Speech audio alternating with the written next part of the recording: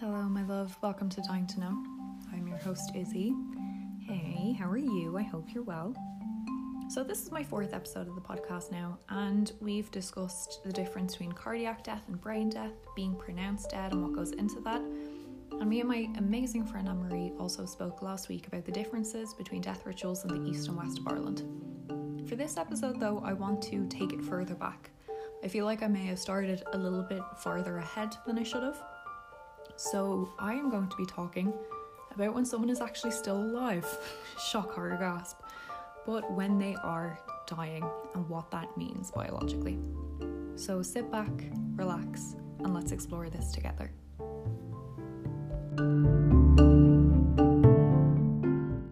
So I just want to give a quick disclaimer before I get into the meat of the subject, and that is that I've somehow done my neck in because I am accident prone and I am a klutz. It was ridiculous. I was washing my hair. I didn't do anything particularly exciting. I had just tipped my head back and then my hair got wet and I brought it forward and I don't know if my neck's just really weak, but the unexpected weight of the water in my hair made something happen. I didn't hear any cracking or snapping. It's no excruciating injury, but I feel like I now have a trapped nerve, which is just hilarious to me because, usually injuries you would think come from more exciting things, but no, they also come from the mundane, because that's what happens when you were in your late 20s. Your body starts going, oh, you wanted to lift your head up? Well, now I'm going to put you in agony for the rest of the day. I am exaggerating a little bit. It's not agony, it's just a little bit uncomfortable. So I'm just saying this disclaimer now, because if you hear me shifting around, it's because I do kind of have to keep moving positions, and also because I can't just really move my head on its own. I have to turn my entire body. I think I may have spoken about my setup before. It is me in my living room, sitting on the floor. So obviously I might fidget around. I'll try to pause recording while I'm fidgeting. But if you hear it, please don't hate me for it. Don't tell me. I already know.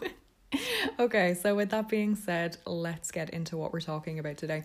So a lot of people seem to think that dying is instantaneous, and in some cases this is sort of true. If we're talking about the case of unexpected or sudden death, or the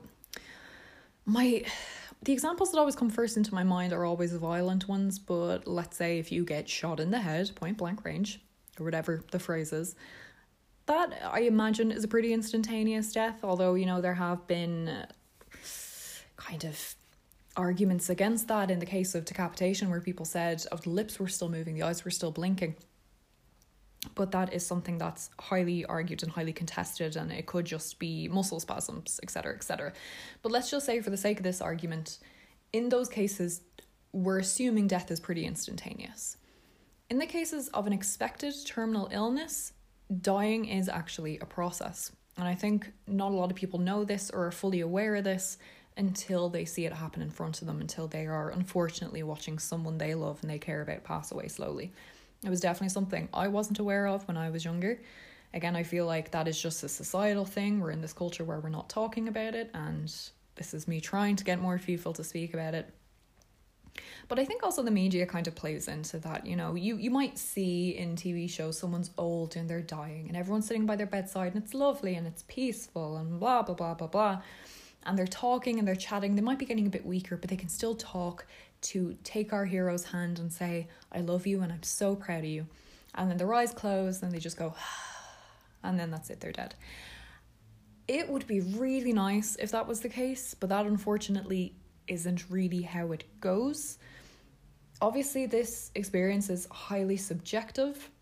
As I always say, death is not an exact science, but there are sort of phases or stages, I suppose, of dying when you're dealing with someone who is terminally ill. And these are stages that have been noted and documented by people working in palliative care. And there's kind of, I guess, almost warning signs that you can look out for, because generally if someone is dying slowly of an illness, it can be quite difficult to someone who is not medically trained to see a decline unless it's rapid, if that makes sense. If you're seeing someone every day, you might not know that this is their last few weeks, this is their last few days, because as we all know, sometimes doctors get it wrong. And again, that's not a shade on anyone. It's just because you can't give an exact time frame. No one can say to you, you will be dead within 6 weeks, 3 days, 5 hours and 26 minutes. So let's talk a little bit about those stages or those phases of dying. You can kind of call them stages or phases. There are two. And they are quite obviously and blatantly called the pre-active phase of dying and the active phase of dying. Okay, tell me if you've heard this phrase before. I mean, you can't tell me, but if you really want to tell me, you can tell me. From the moment we are born, we begin to die. This phrase is thrown around so much. So much. And I can understand it from a philosophical and existential point of view to an extent, to a degree. But I am here to tell you that biologically and scientifically speaking, that is just not true. I'm sorry to burst your bubble. You are not dying from the moment you are born. Sure, you shed skin cells. Strands of your hair will come out when you brush it. Your baby teeth will fall out. That does not mean you're dying because your cells renew. Now, if we really want to get into it, apparently, once you reach 25, that's when your cells stop renewing at the rate they were before and they start to decay, which, as you can imagine, is really lovely for me to hear and find out as a 26-year-old. But even if I'm beyond that hill, I've passed it, I'm over it now, and it's all downhill from here, I still wouldn't consider myself to be dying, because as far as I know, everything's working as it should be. So I just don't like it, because I mean, I understand it as a way to make people to reflect on their mortality, but I also think it's just kind of bull, personally. You can probably tell I have very strong opinions about death in general, but this is just a pet peeve of mine. But we know the difference between someone who is dying and someone who is not dying. And I guess even if we go beyond those stages, there is also someone, if there is someone who's terminally ill and they've just found out they're terminally ill and doctors have said there is nothing we can do, you have this amount of months to live, roughly.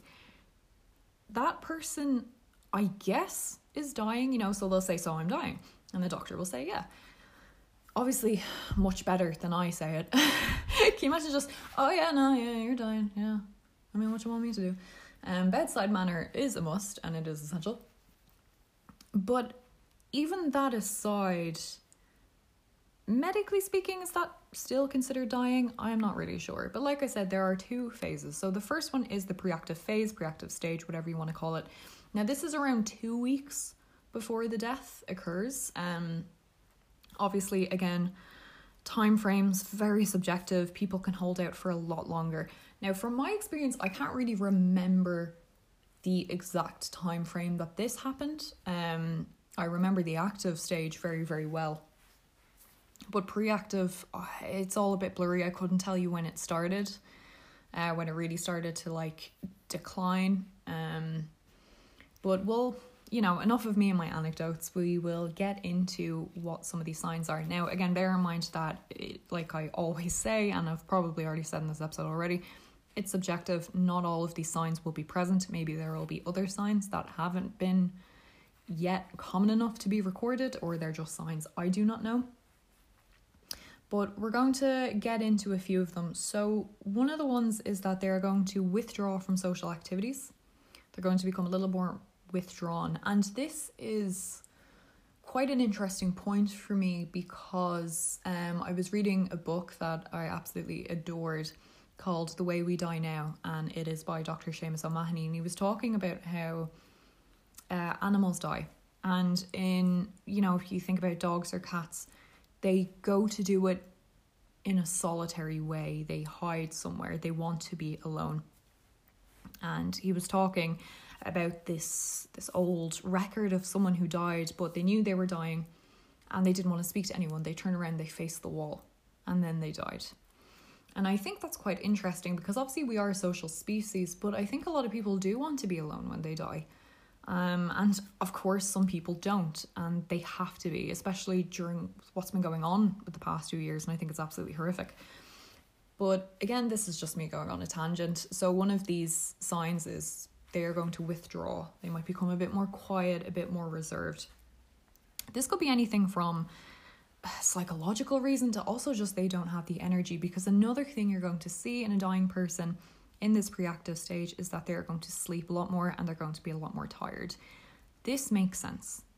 This makes complete sense because obviously everything is beginning to shut down.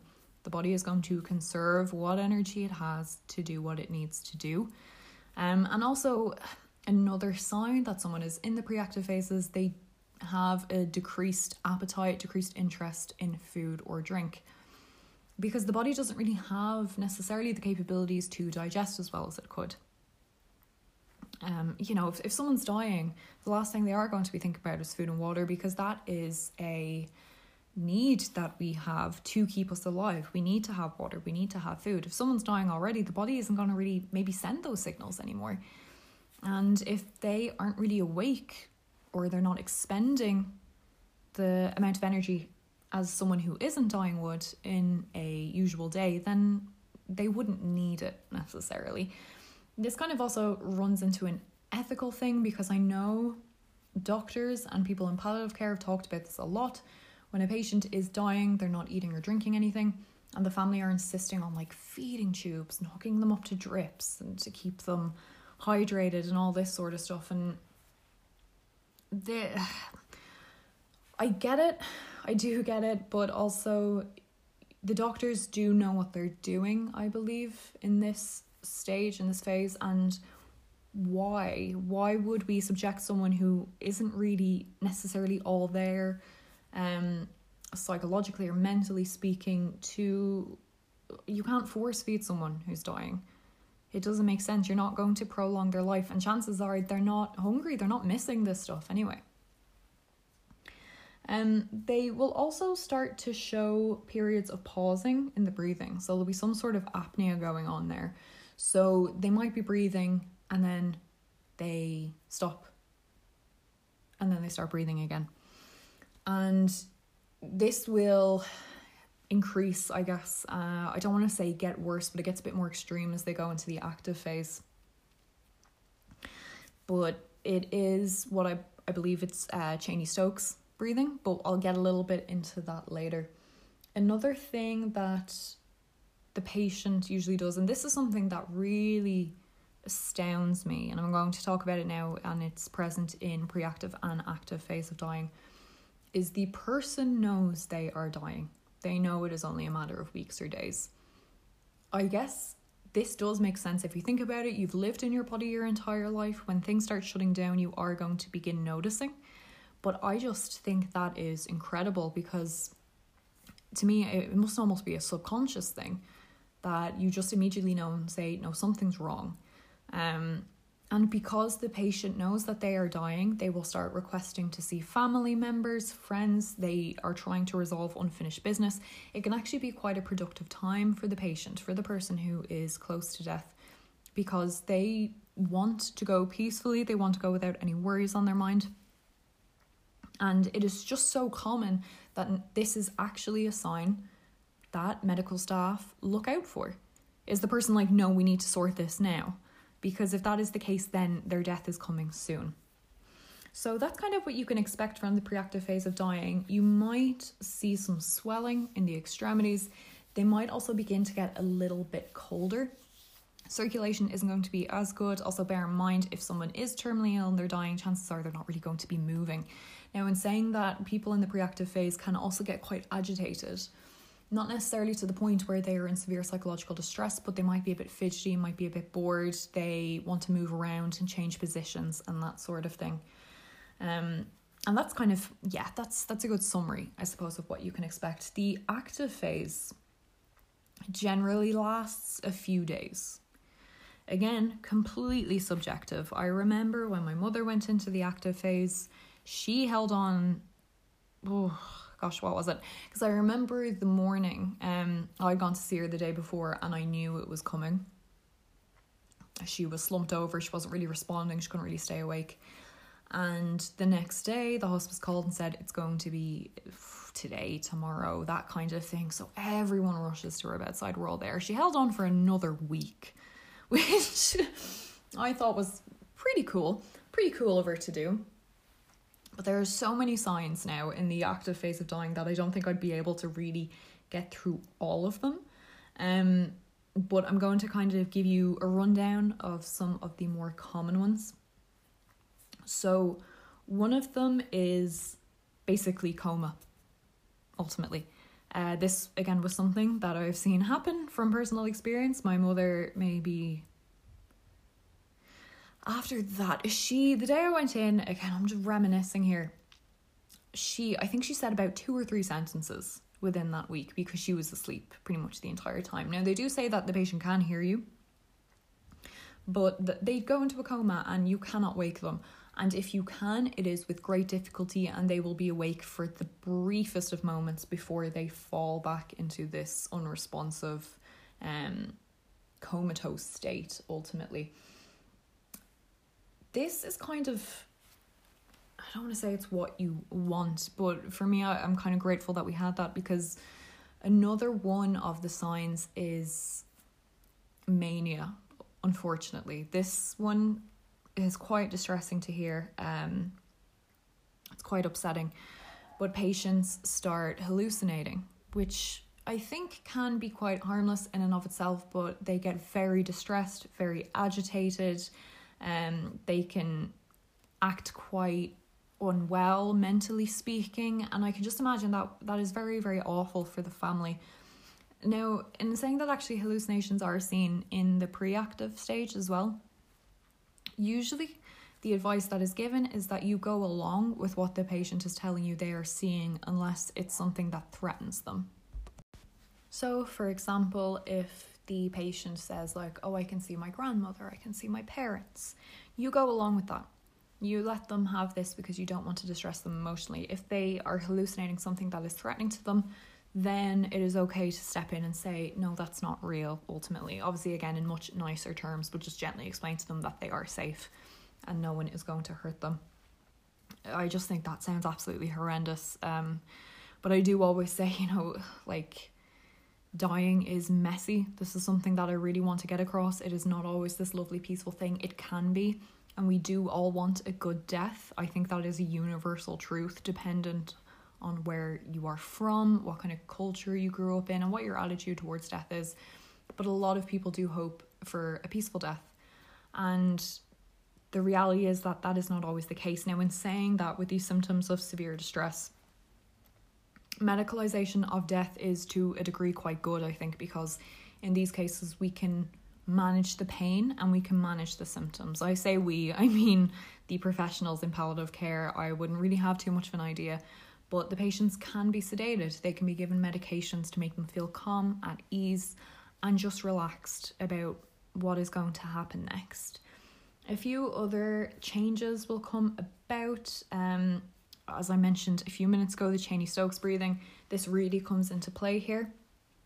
So there are going to be lots of changes in their breathing in general. So again, they might stop breathing for a little while. Now, we kind of know ourselves. We generally, once we finished a breath, we immediately take another one. It is something that we do subconsciously. It is a reflex because we need it. The electrical signals in the brain are becoming a lot more sluggish here. And the patient also isn't using as much oxygen. They don't need as much oxygen. And again, this all sounds very, very distressing, and you kind of want to do what's best for them. But if someone is dying and there is nothing that can be done, you can't really treat those kind of things. You can't intubate them in these cases, because what would be the point? You may be prolonging suffering.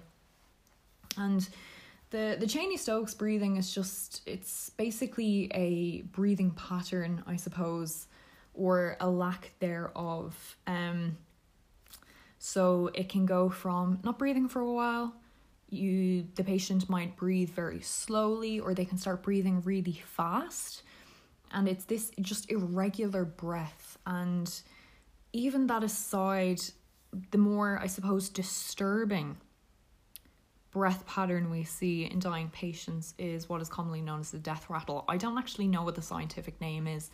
This is all I know it as. And in my experience, that is accurate. It is, without a doubt, for me, one of the most disturbing things I've ever heard. Once I found out what it was scientifically, I was a little less scared, but at the time hearing it, it's something that doesn't really leave your mind.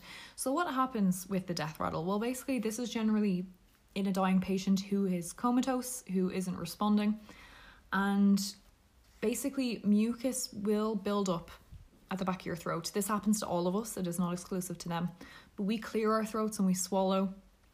We do it all the time. Again, it's a reflex, it's something we do without thinking, so it doesn't hinder our breathing, our respiration. When someone is dying, obviously because they are no longer awake, and it's not even the case that it's, oh, they're just asleep, it's that they do not have the energy or the capabilities to do that anymore. This mucus pools in the back of their mouth and in their throat. So the sound that you're hearing in the death rattle is actually the air moving through this mucus and bubbling through it. And it can be different for everyone. It is different for everyone. But it is quite a distressing noise. But I think the best thing to know about it is that it is not distressing the patient at all. The family and loved ones, completely different situation. Of course, it is upsetting, but it doesn't hurt the patient.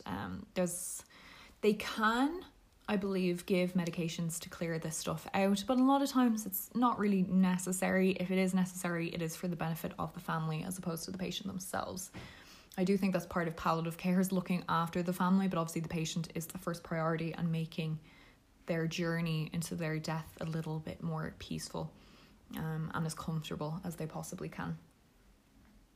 So since they are comatose or they are just in this very active stage of dying, they're not really going to be able to swallow fluids or food. This is when you really do not want to force feed or force any liquids on a dying patient, because they will probably choke. They can choke.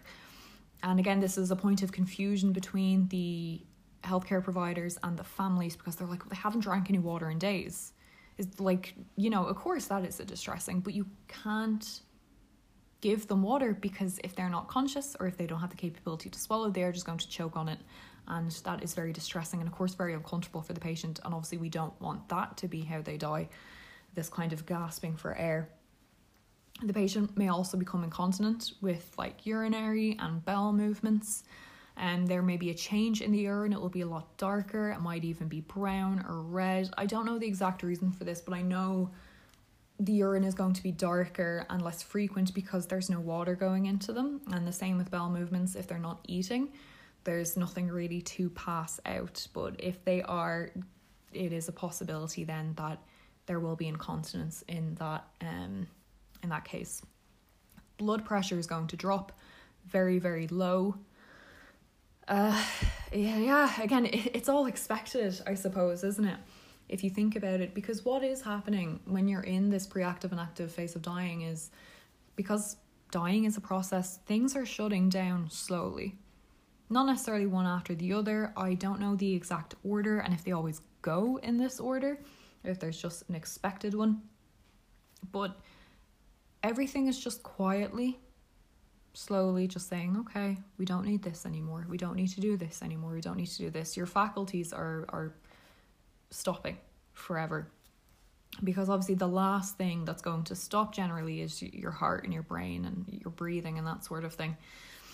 So I mentioned earlier that they will maybe get a bit cold, or there might be some swelling in the extremities. This is going to become even more pronounced and prevalent in the active phase of dying, because again, what's the point, I suppose, for risk of repeating myself here, there's no need for blood to be going to your hands and your feet because you're not using them anymore. And if the patient is conscious, they might complain that they can't feel their hands and their feet. Another thing that you are going to potentially notice is that the patient states they're going to die again. So this is seen in both of the phases, and again, I just think it's astounding. I think it's absolutely incredible that we know, but I suppose it's not really a human exclusive thing, is it? If we look at what I've said with dogs and cats wanting to be alone, but it's because they know they're dying. And I think that is just such a strange I don't want to say feature, but that's the only word I can think of, feature to have as a sentient being, that you are aware you're going to die. And I wonder what kind of purpose it serves, evolutionary speaking, or is it just something that we have for the sake of having, I suppose. Now, another thing you're going to see is cyanosis. So this is the hands, feet, extremities going sort of blue, purplish. This is because there's no circulation going to them ultimately, so they're going to change colour. Another thing that you may or may not see is mottling. I don't know if this is necessarily the same thing as cyanosis, but I did see it happening, and it's confusing, it's strange, but the skin is starting to mottle, the blood cells aren't really working the way they used to. It looks like almost bruises and these strange little patterns. But again, it's not uncomfortable for the patient, it's not painful or anything like that. The patient may become quite rigid, they may not move, even in the case of they are being conscious, and their jaw and their head might sort of slump to the side. This was, I think, now that I think about it, the first thing I saw with my mother when her active phase of dying was she could no longer walk at this point. So I was pushing her in a wheelchair and her head was slumped forward, and that was sort of, I think, the calling card and what made the hospice staff sort of sit up and say, okay, this is happening. It wasn't that dramatic. So yeah, that's kind of it. So the active phase will last a few days, like I said, completely dependent. With my mother, it was a week. The thing that most people find distressing is sort of the breathing patterns, ultimately. I think because that is such... You're so used to hearing people breathe and you don't even realise you are, that once it's gone, it's too quiet. And that was definitely the case with my mother because she had the death rattle. Now, her breathing was quite slow, but it was fairly regular. She didn't stop for extended periods of time, maybe a little bit more than the, I guess, average person, but it wasn't really anything to take notice. And there was a definite pattern, you know, it was repetitive. And that was the most, I suppose, shocking part of it. That was the most worrying part. I remember the night she passed, I called a nurse into her room and I was very selfish, I suppose. Well, you can't really call anyone in that situation selfish, can you? But I asked, can you stop this noise? Because it was 11 o'clock at night, 12 o'clock. Myself and my sister were sleeping at the hospice at that stage. And she was like, there's not really much else we can do. You know, we've already given her something to try dry out the fluid, but it's not bothering her. And I just sort of had to accept that and be like, yeah, you're right. But it is such a odd, surreal experience. I think even if we talk about these phases of dying and even if we normalize it, that is in no way an attempt to dismiss or reduce how traumatizing it is to witness. Because I'd never seen anything like it. Again, I wasn't prepared. I'm always going to preach that. This is why we need to be prepared so we know what to expect. But even if you do know, even if you go in saying, yep, okay, so they're gonna have cold hands and cold feet and they might not be able to feel them and they might not want to talk as much and they might turn to face the wall and they may have incontinence, nothing really can prepare you for the practical. Nothing. It is, reading about it is all very well and good, but seeing it happen is very foreign, I suppose. It is upsetting because to you, if someone is what sounds like struggling with their breathing or they're getting agitated or they're not waking up, you want to help them because you love them and it's another person, and to you it seems like they're suffering or they're struggling and they're in pain. And I guess it's that knowing that it's generally not like that. In the case of terminally ill patients, they usually will go comatose. There are exceptions to that rule. But as the experts have kind of observed, they're not really suffering anymore. They can still hear, you know, you should talk to them like they can hear you. Don't speak about them as if they're not there, because that's just a little bit rude, isn't it? And sort of, if they have these hallucinations or if they see someone who's gone before them and someone they loved, and they're like, oh, I need to go join this person, encourage that and honor that. I think it's very important that we respect that, because you don't want to necessarily break that delusion in their head, because you want them to be at peace and you want them to feel good about the fact that they are going to die very, very soon. Whew. Whew. I had to take a minute there to decompress. I know it's a lot of information that is coming out of me at top speed. I do try to slow myself down, but even if I do slow myself down, it is a lot. But it's also a lot for me to say, if that makes sense. I don't really stop for breath much when I speak. I just kind of go. And it's a very conscious effort to make it as digestible as I can. I think that's part of the death acceptance journey, is realizing that not everyone is going to be in the same place as you. No one is going to be in the same place as you.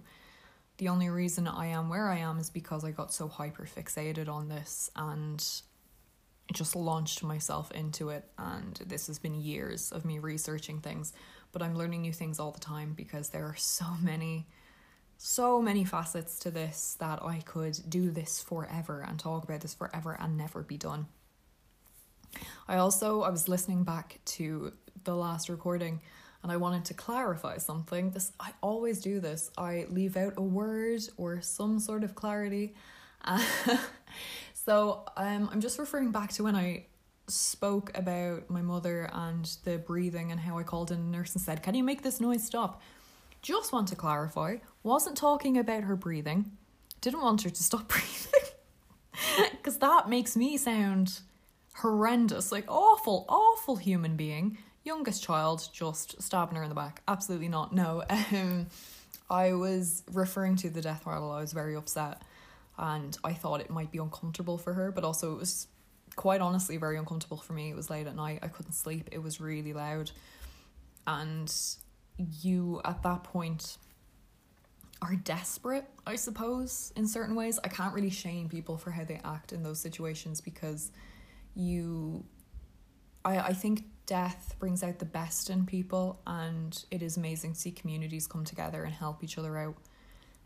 Especially, I can only speak for the Irish culture, neighbours and that sort of thing. But, oh my God, you're so tired.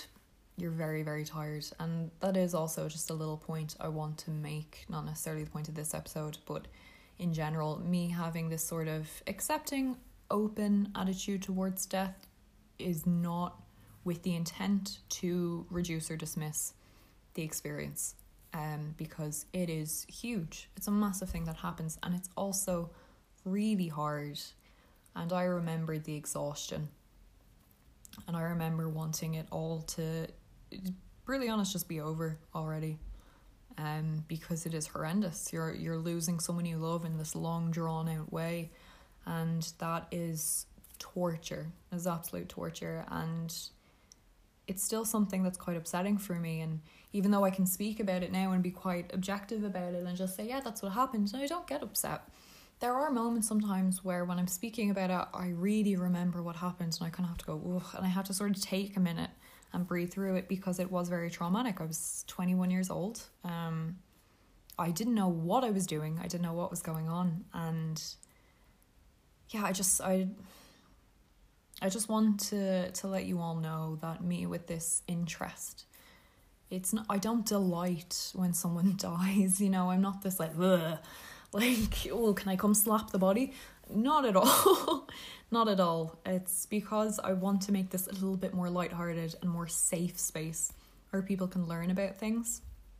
And the reason I'll kind of make jokes or laugh is because it is just a fact of life, and there are times to be serious, and there are also times to just kind of acknowledge it for what it is, maybe make a joke out of it as you can, and just, that's it really. That is it. In short, my ideology is kind of nuanced, I suppose. You know, I don't say I'm confronting death, I'm coming face to face with death. I'm not saying I'm laughing in the face of death.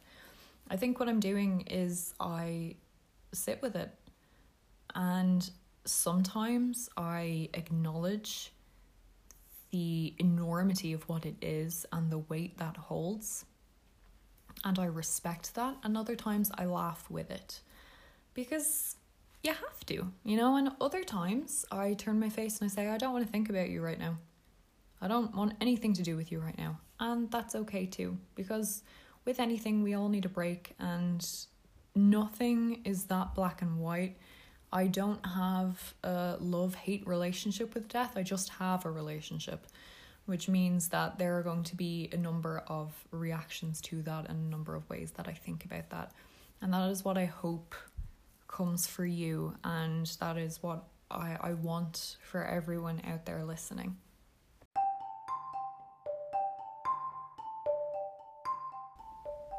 And with that, let's wrap up this episode. Thank you so much for listening.